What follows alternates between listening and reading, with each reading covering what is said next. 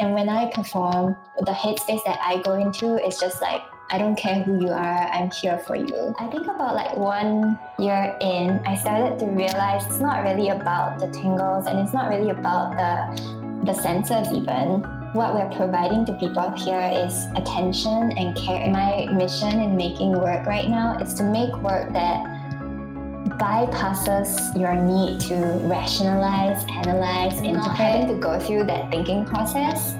Just makes the work more powerful. Like it just makes it more universal. And that's incredibly healing for me as a performer, for our guides, and for the person. What we're trying to do, I think, is to take that one step further. That's the opportunity for us to transform people.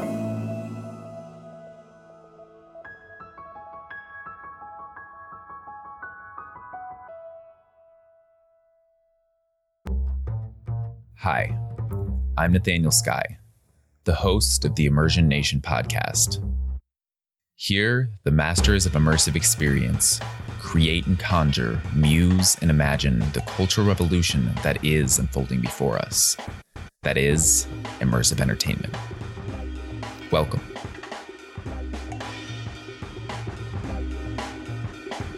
On a humid August night in Williamsburg, Brooklyn, Melinda Lau, co-founder of the genre-creating ASMR experience, Whisper Lodge, took the stage at New York Immersive Night. Melinda explained that she thought of immersive experience as a kind of wellness practice. At that moment, I was sitting in the back of the room, utterly fascinated. Today, Melinda discusses this concept, the transformation economy, and the kind of things that are so pervasively common, they fade into the background and become invisible. Enjoy. Melinda, welcome to the show. Thank you. I'm happy to be here. Thank you so much for taking the time to come on. Sure.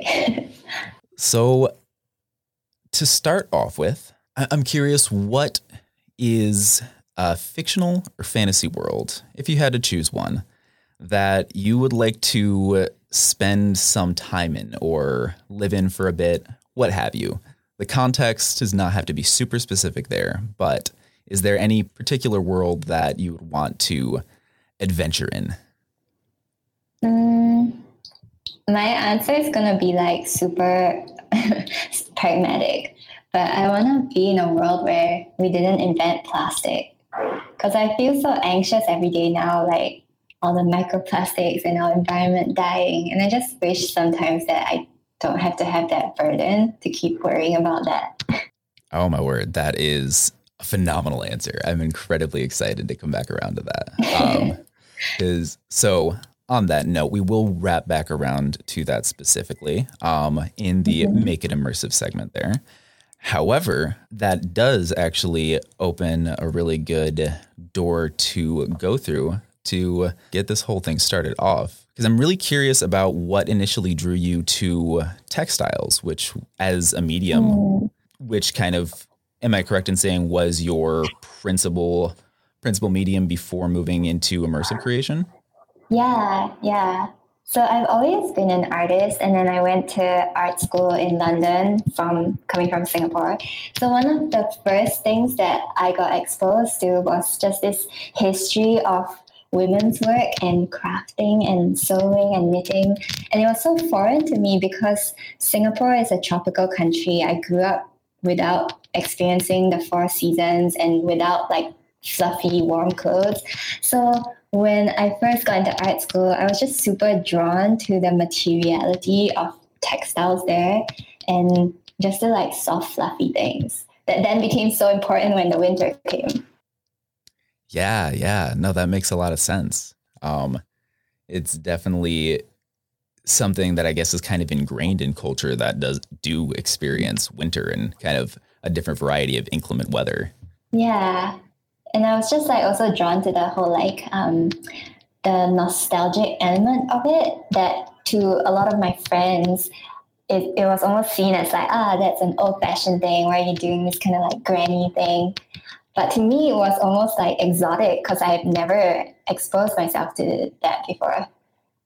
No, that makes a lot of sense. And that almost kind of plays into what I'm reading as a bit of a kind of, I guess, attraction to somewhat rebellious varieties of art forms, given that you also then incorporated that into some guerrilla art as well, which I thought was wonderful. I saw the replacement of the gatepost on the campus there in London. I just like struck me in a certain way. I was like, oh, it's kind of great.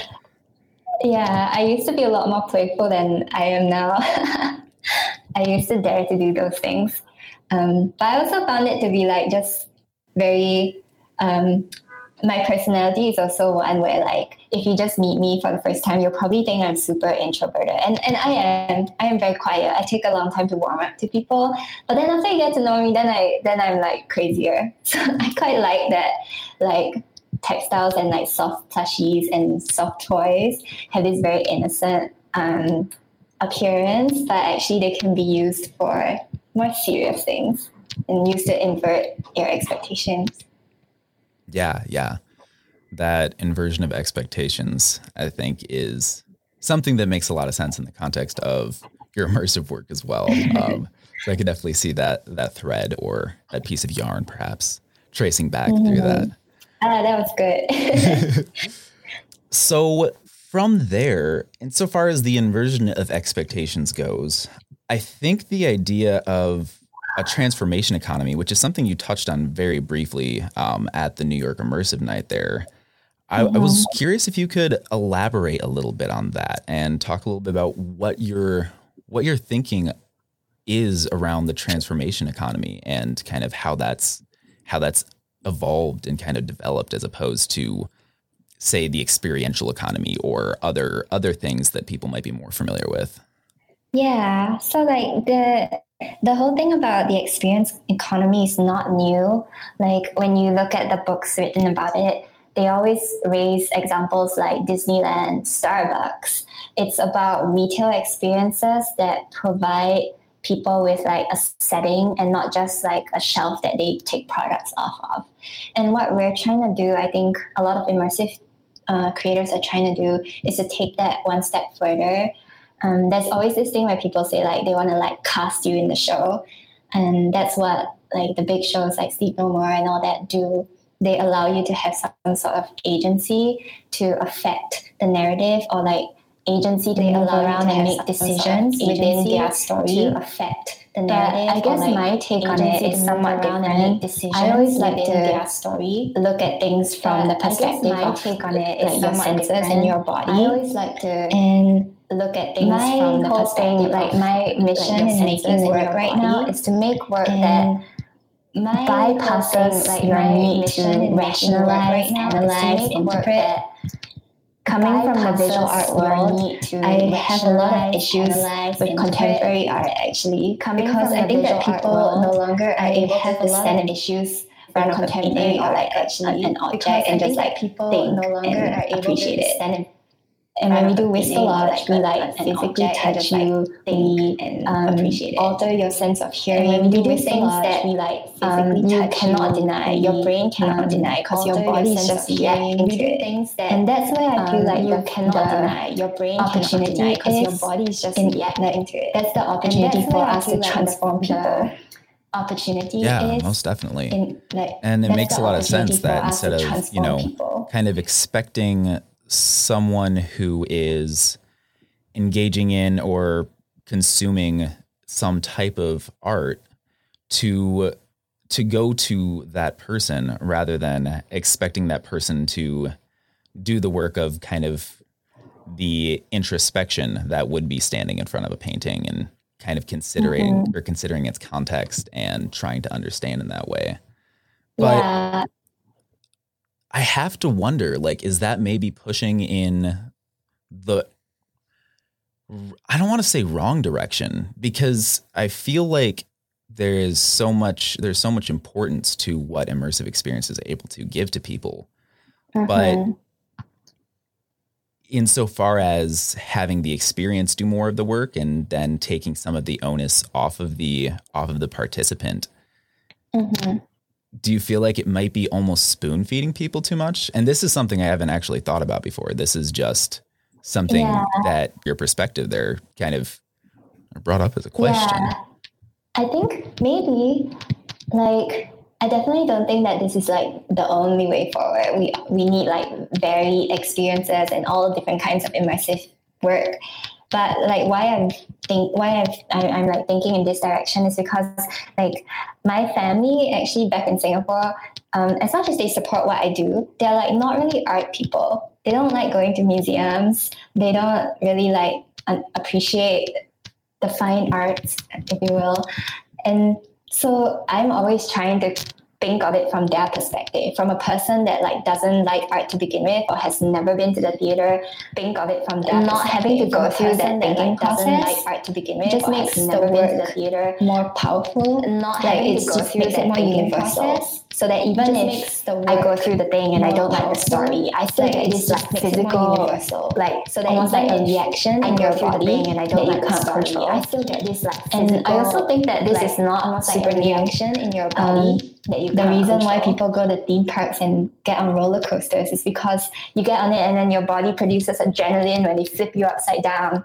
So it's kind of borrowing that same thinking and just making it more like less of a roller coaster and more like a drawn out, longer experience.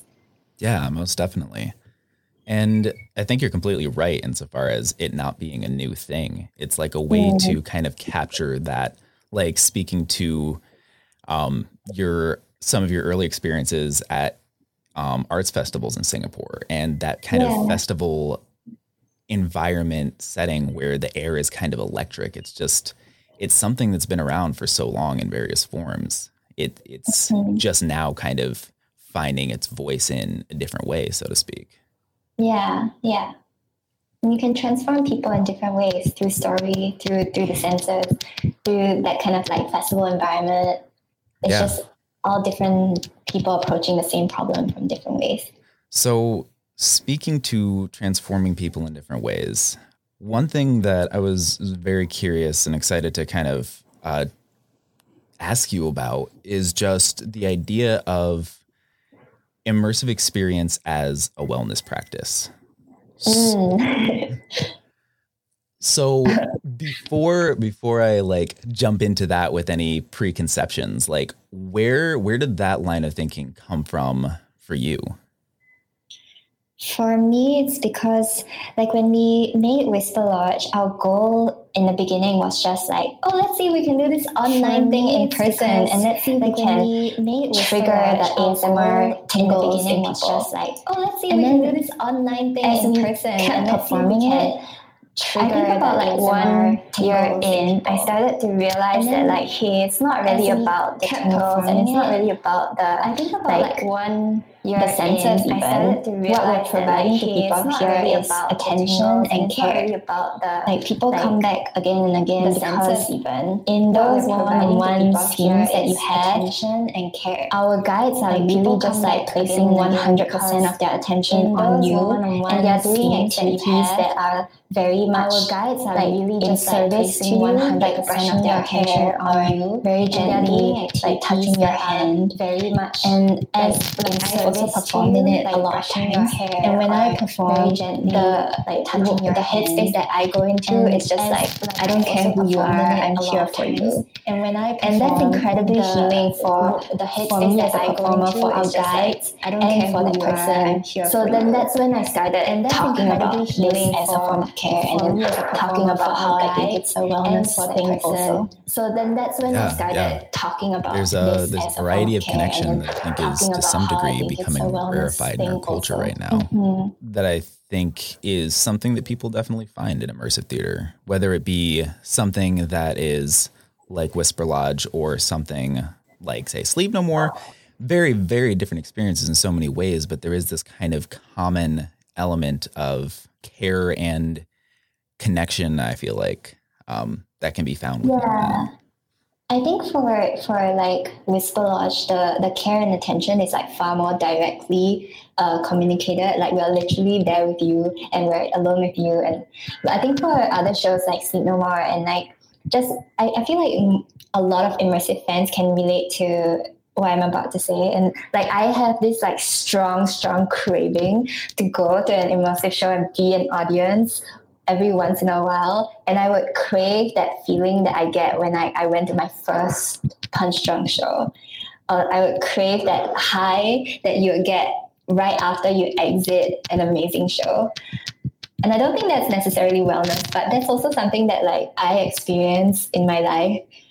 I just want to go to stuff and be moved and be like affected by what other people present. Do you have the same kind of feeling for immersive? Yeah, I really do. I think that is definitely something that is kind of a shared human experience for people who have discovered and explored the immersive world in any capacity to some degree. It's incredibly difficult to articulate in some ways too. Yeah, depending on what show you go to, I think that the transformation or like the impact is very different. Like if you go to Sleep No More, then the experience is very much like communal. You're all chasing something together versus like something more intimate. Your goal is really like connecting with people or getting to know one of the characters really, really well. Yeah, certainly. It's one of those things where it's not just a matter of simple scale in one way or the other, and it's just more or less of that scale. The scale really creates a very, very different space and different context for the experience. I'm curious what you think of like the wellness thing, whether immersive can be considered wellness for you. I think that there's a lot in that. My specific take on it is admittedly a bit potentially overly analytical, but it's the idea that immersive experiences I've found to have this effect that is, I'm referencing, though I'm sure it's much more complex than this, but I'm referencing as the suppression of the default mode network, which is the part of your brain that it does a multitude of things, but it is kind of thought of as like the seat of identity. And through the suppression of that part of your brain and through the suppression of identity, you're able to kind of lose yourself into a shared experience more than having an individual filter that, say, just observable art inevitably has as part of it. Yeah, I think that makes a lot of sense. I often find that when I'm in an immersive experience, I get to like be someone else. Yeah, exactly. And it's like the idea of when you lose yourself a little bit, you're able to kind of break patterns that you might not normally do so. And so, of course, there are the extreme examples of negative behavioral patterns, whether that's addiction or something of that nature. But even things that are not necessarily that insidious, just habits that you might not have noticed that you might be okay with or might not be one way or the other, but something that is oftentimes very hard to get external or any perspective on. And so I think in that is where I see a lot of the potential for immersion as a wellness practice. Yeah. So would you be down to transition into the Make It Immersive segment? Yeah. Wonderful. What is the Make It Immersive segment? So,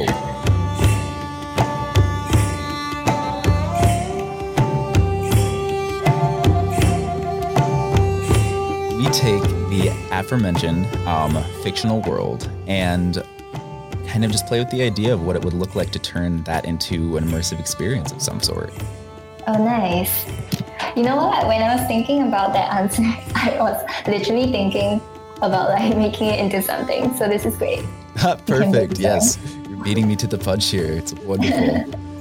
So typically people will like give like the name of a book or a movie or something. So I'm really, really excited to explore this much more, it's like general, but more specific at the same time. Yeah. And so what comes to mind insofar as how you would create that world and not just show it, I guess, in a direct and literal way, because you can, say eliminate all forms of plastics from a set or an environment that you're creating, but also communicate like the deeper context behind that in a finite space. That would be so difficult. Like to eliminate plastic from a space is so difficult because everything is made out of plastic. So maybe the set is just so bare, like a black box or white cube. Or like I would almost make it super abstract to make it more feasible. Yeah. That makes a lot of sense. And that would then open the door to kind of doing whatever you wanted in that space to convey the more overarching big picture meaning behind it. Yeah. Or I don't know. I feel like to properly think through this, we need to think about where all the plastic is currently, like in the ocean, in our everyday products, in the air that we breathe, even. Yeah, it's just everywhere. It's almost like if we can parallel it to radiation or something. It's like that. It's visible but invisible at the same time, and it's scary because you don't know how much you're being exposed to. There's an unknown component to it. So maybe you play around with that too, like something that's not visible that you keep referring to. Yeah, invisible but visible, incredibly apparent, but at the same time so much so that it just kind of fades into the static background. Mm-hmm. That by itself would, oh man. You can probably do that through some really cool sound design or lighting design. Yeah. Like finding some way to create something that fades into the background like that, and then finding a way to draw attention to it again and kind of bring awareness to that thing that you had just accepted as part of the world initially without even thinking about it. Yes, absolutely. Oh, that would be so cool. Yeah. This reminds me of a really, I don't know why this is popping up in my head, but I'll just say it since we're brainstorming. Definitely. There was once when Andrew and I went to LA and we did a round of ASMR sound baths. We haven't done one. Oh wait, we've done one in New York, but it's basically a sound bath where everyone comes in, they lie down. It's not theatrical, and we for 45 minutes create sounds with ASMR objects, and also we use some background music and some traditional sound bath instruments. And there was this one time where we cut it so close. For some reason, we went to the venue and I thought he brought the bag of props and he thought I brought the bag of props. Oh, no. People were lining up and it was time for the show. And we were like, shit, our bag of props, literally everything that we needed to use. Then Andrew got in the car and quickly drove to our Airbnb and came back. But then by the time I had to have people in the show already. So this all happened, and then we just used whatever we could find in the room, glasses and paper, and we had some instruments there. Then he came in about 10 minutes into the show with that bag of props, and everyone was blindfolded, so it wasn't that bad. But then he started opening the bag, and then we would just take all the items out and use them as we found them. And that worked well for our model, thankfully. ASMR sounds are all made with everyday objects. But then we didn't have time to set everything up the way we used to. We're used to making it super neat. So we'll have props here, props there. We take them and then we put them back. This time we just put the bag in the center and took everything out. So at the end of the sound bath, when everyone woke up and they took off their blindfolds, they started in this room that was totally empty and super neat. And then when they woke up, it was this disaster zone of props everywhere, materials everywhere, this giant bag just unfolded in the middle. And then people loved it. Yeah. Oh, that's so cool. It's that surprise element. What you say with that sound that just in the room and then you only realize it at the end. Because when you move from one place to another, you're expecting a transition of set. You kind of have, that you're moving into a different world because you're physically moving. The last thing you expect the world to do is to change around you, yet it does tend to, whether that be an immersive experience or in real life. Yeah. Interesting. I like that. So on that note, I think maybe I should ask very specifically, what is Whisper Lodge for the, one person listening who does not know already? Whisper Lodge is a 90-minute immersive experience that takes you through an ASMR spa. And then I have to explain what ASMR is. So ASMR is a name that the internet created. And in full, it's called Autonomous Sensory Meridian Response. And it describes a tingly sensation that some people get from sensory stimuli. And specifically, there are a lot of YouTube videos that are dedicated to ASMR. And there's a whole community and industry because people do this full time. They make ASMR videos full time. And Whisper Lodge is one of the first in the world to try to do ASMR in real life. Yeah. And how did it come about? How did the inception of this concept that really is quite different from anything else come to be? What was the inspiration there? So I have to explain this from both my point of view and Andrew's point of view. So Andrew Hoffner is the co-creator of Whisper Lodge. So I have always had ASMR all my life, even before it was named when I was a child. And I would never be able to express it up until I started getting, I got my first phone, and then I started looking on the internet for random stuff, and then I found ASMR. And then at that point, for me, it was a huge change because I always thought I was super weird. I would just get these chills sometimes from real life experiences, or I'd be watching strange videos just to recreate that feeling. So when I found out that this was a thing and other people shared it, it was almost like a coming out or a life-changing experience for me. And then since then, I've been obsessed, and I have also done a lot of research on it. And then I did my whole undergrad thesis on it. Then I moved to New York to do my master's, and that was when I went to Houseworld, which is Andrew's first immersive show. So I didn't know him then, but Houseworld was this show where you would walk into this house, and every part of the house had a crazy surreal character that was supposed to represent a different part of your psyche. So the whole experience was very dreamlike. And a lot of people who went to his show came out telling him that they experienced ASMR and they thought it was intentional. So they were like, I totally get what you're doing, that blah, blah, blah. And Andrew had no idea what ASMR was. So interesting. When he wrapped the show, he was kind of looking for someone to talk to about this, to find out more. And I, on the other hand, was an ASMR person. And I was trying to get into the immersive world and try to do something immersive because I loved immersive theater. So I happened to know one of the cast members in his show who connected us and who told us about this shared interest. Then we met for coffee, and then it started from there. We tried to find somewhere in New York to go experience this first, and then couldn't find one, so we made it. That is phenomenal. Some of the best things are always created from creating something that you feel like should be a thing that you would like to see in the world, but has not been done yet. Mm-hmm. That's really, really cool.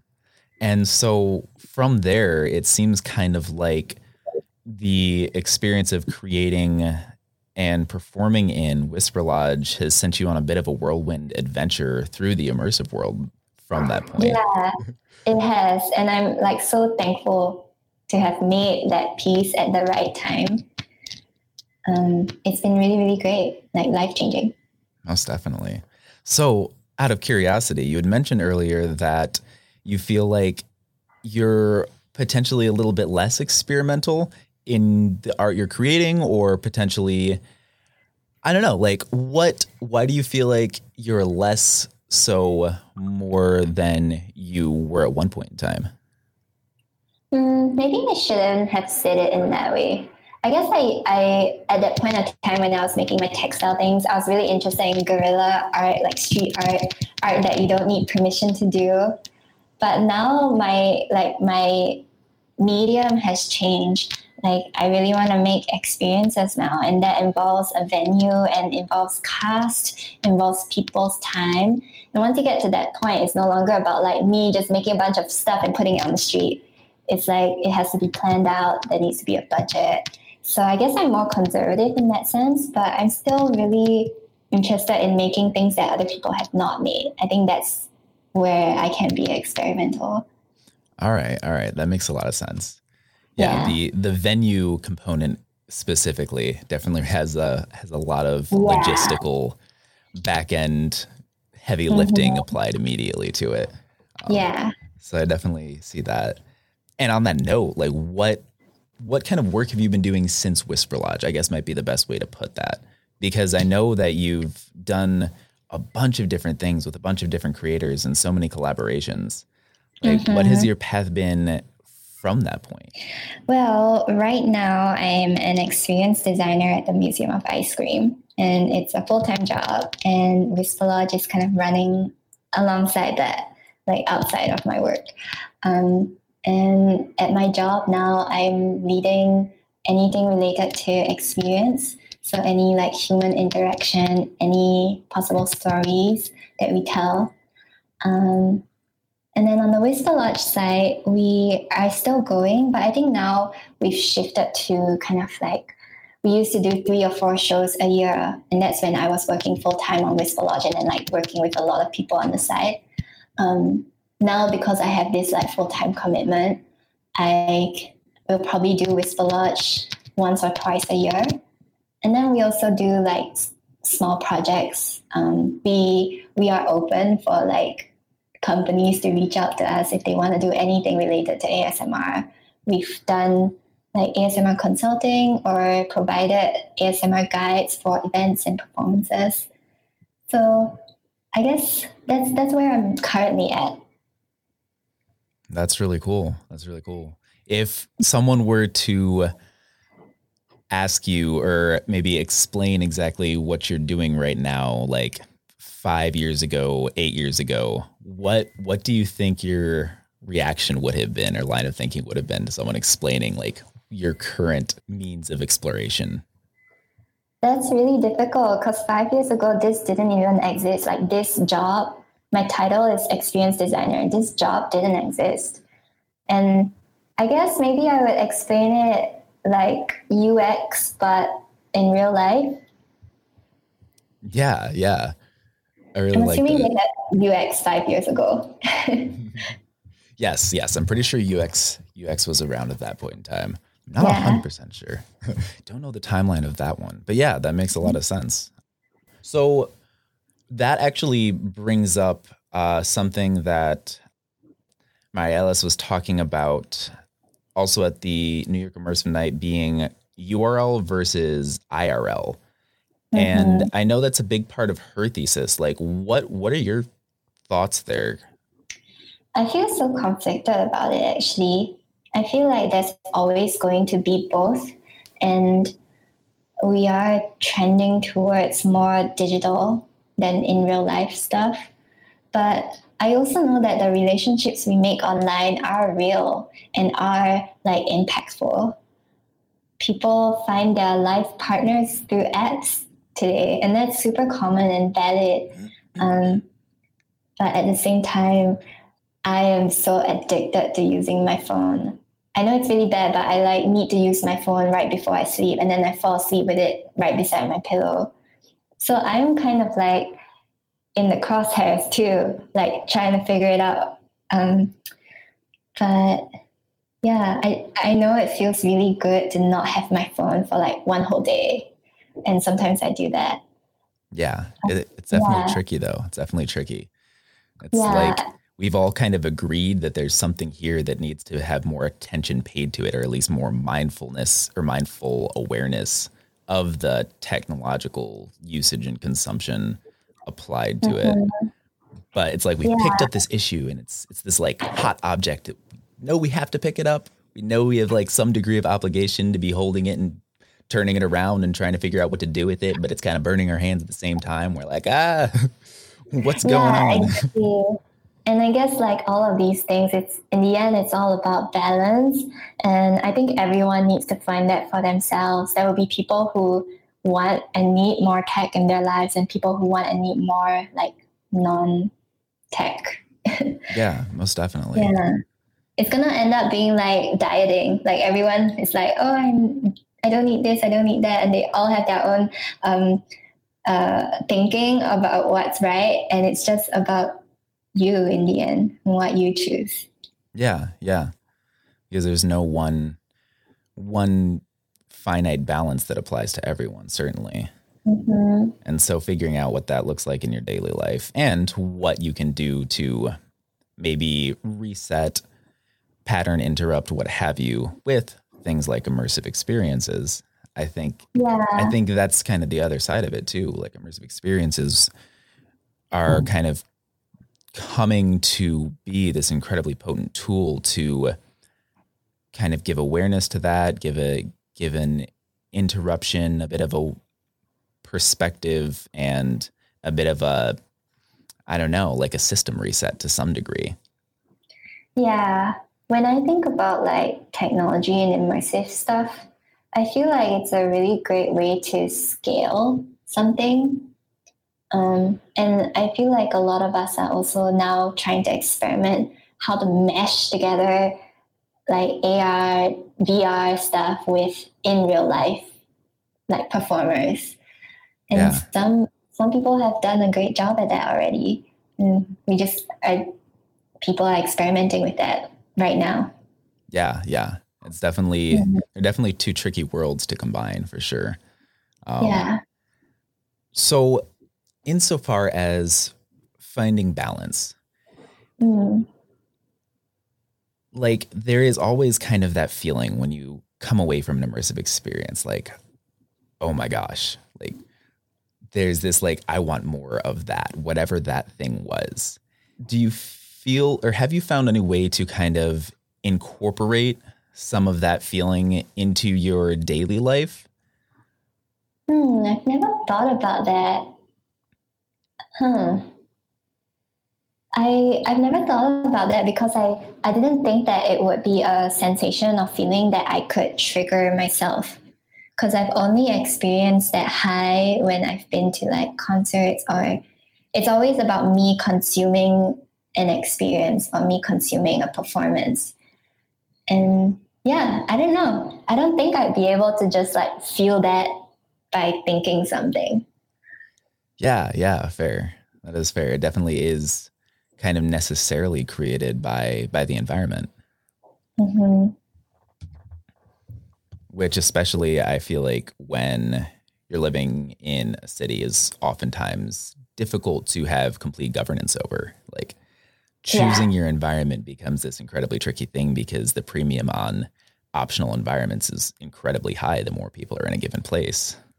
Yeah, that's so true. We're like all desensitized to sound and noise, like all the sirens everywhere going off. We don't realize that until like we go away from the city for a while and we come back.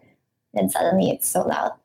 I can't remember which interview I was reading this, but you were speaking about the way that you kind of look at an immersive experience as more of a holistic thing rather than very broken down and compartmentalized. Yeah. What are some ways that you kind of like to expand an experience beyond just the time frame itself? Mm-hmm.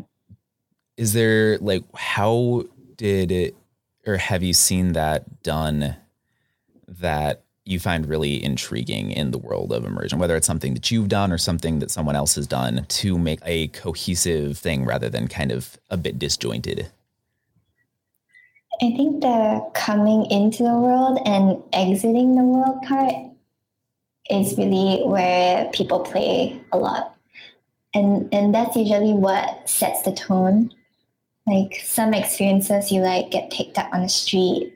Some you arrive, but then you arrive in this like, I they're like, I'm trying to like scroll through my brain now to think of examples. Yeah, search the index. Yeah. Some immersive experiences I've been to, you just like turn up at a car park and you're clearly like outside the world, and then they get you all prepped up and do the safety thing, and then you go in. And wait, what was your question again? I think I lost the main question. Just kind of how you think about the whole thing as holistic and front to back, whether that could be an example, or it could just be generally your line of thinking insofar as presenting something as a whole, in whole cloth, rather than, it being in parts. Yeah. Well, I really like experiences that like start in a very unconventional way, and then like the going in and coming out basically of the whole thing makes you feel like you're really stepping into that magic circle, and then there's a clear stepping out of it at the end also. That's when I feel transported, because I can't go back there by myself. Yeah. So there are like different ways to do this, but yeah, that's the main thing for me, I guess. Yeah, that makes a lot of sense. It is that transitionary period that lets you know that you are in the midst of something with someone else, or with a different world, what have you, that really signals a change in that way. Yeah.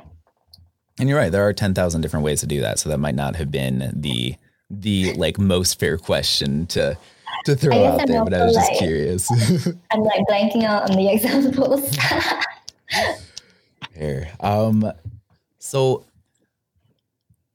I guess I kind of have to ask, what I know. Okay, so I know there's only so much that you can say about the work that you're doing with Museum of Ice Cream, but yes. would you be down to share a little bit about what you are allowed to say insofar as everything that you're working on there? Yeah. Well, we recently, the company raised 20 million in funding, and we are about to open our new location in New York, in Soho.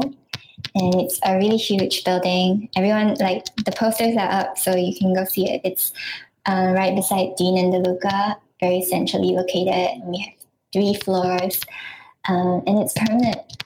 And the plan is that the company is going to open 1 new location every quarter, or get as close to that as possible. Oh, wow. Yeah, so it's a huge expansion plan, huge growth plan, very, very ambitious. Yeah, most definitely. That is quite the pace. That's incredible. Yeah. And then we also have something new coming up that's not going to be ice cream related.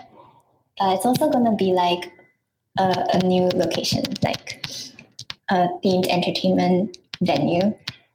And that's all I can say about that one. Fair enough. Yeah. Yeah. I found it really interesting that Marie-Alice was talking about kind of peak Instagram, or like the inevitable decline of Instagram, because all things come and go as they do. Yeah. And I was like, oh, well, she was not the person I was expecting to hear that from, but that's really cool. Exactly. And that's why I was also like interested in joining. It's a lot of it is for that new thing that we're working on that has more ties to my own work. Yeah, most definitely. Yeah. And then is there anything in particular on the horizon that you are excited about the potential of? It could be a specific experience or a nebulous like trend or anything of that variety in the immersive world. Is there anything that has sparked your interest, like, oh, hey, that's a cool new direction? Well, I'm really interested in just seeing the whole immersive community grow, like what they're doing with Leia in LA. I'm not there, I can't participate, but I think that's so important, just like becoming more professional as an industry and having more safeguards and protection for people doing this kind of work, getting more support from governments, from venues, and just seeing how far we can push this, the film industry has taken such an interest in doing all these immersive activations. And I wonder what other industries we can break into. Yeah.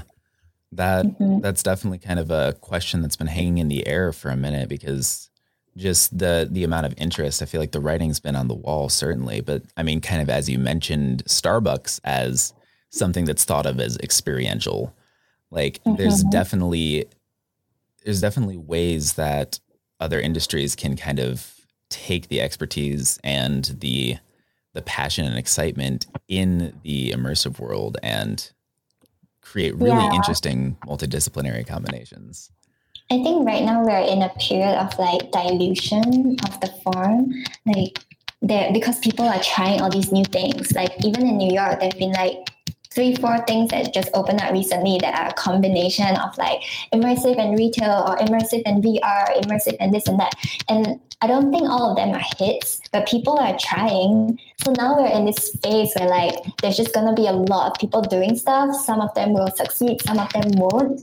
And then maybe after 1 or 2 years, then we'll reach a point where like it concentrates again, where we realize like, oh, these are the few ones that work. And then we start to really like hone in on them and make them better. Yeah.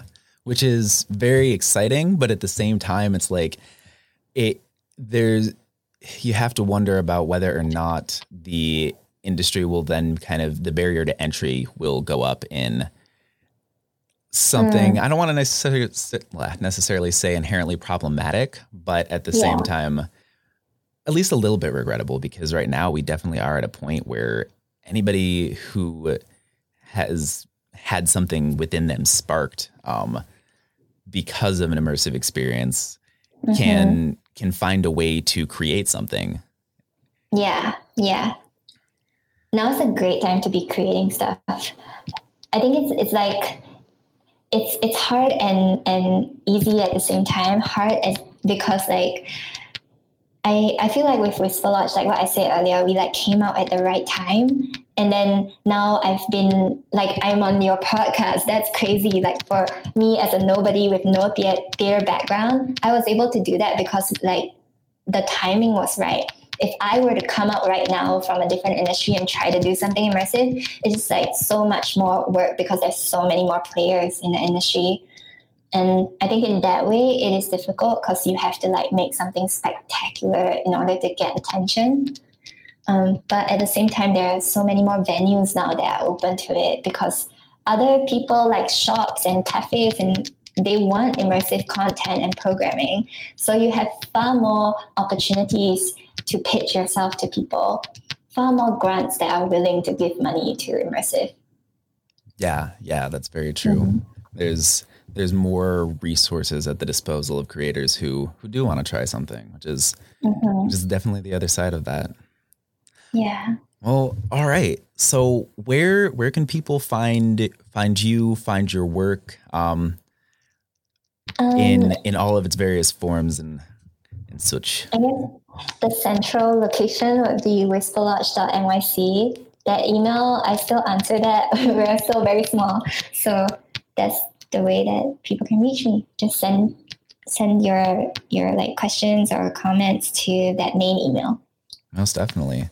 And then insofar as social presence, or is there anywhere you're particularly active for either your personal work or Whisper Lodge or anything of that variety that I can direct people to who are interested in learning a little bit more about all of the things in your wheelhouse, your immersive bracket, so to speak? I'd say Whisper Lodge Instagram, and then I have my own social media channels, so I prefer them to be like private. Oh yeah, so, certainly. Yeah, I don't know. I've been really bad at social media recently. I know I'm supposed to update like frequently, but I don't. And yeah, I think email is good. Most definitely. All right. Well, there you have it. And of course, for anyone listening, thank you so much for taking the time to listen to this particularly phenomenal conversation. Anything that has been mentioned in the show can be found at immersionnation.com. patreon.com/podcast. And of course, Melinda, thank you for coming on the show. Thank you for having me.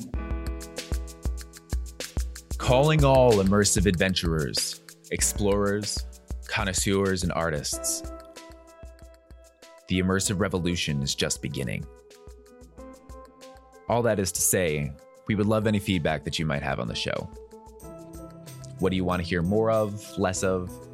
Anyone in particular you'd like us to have on the show?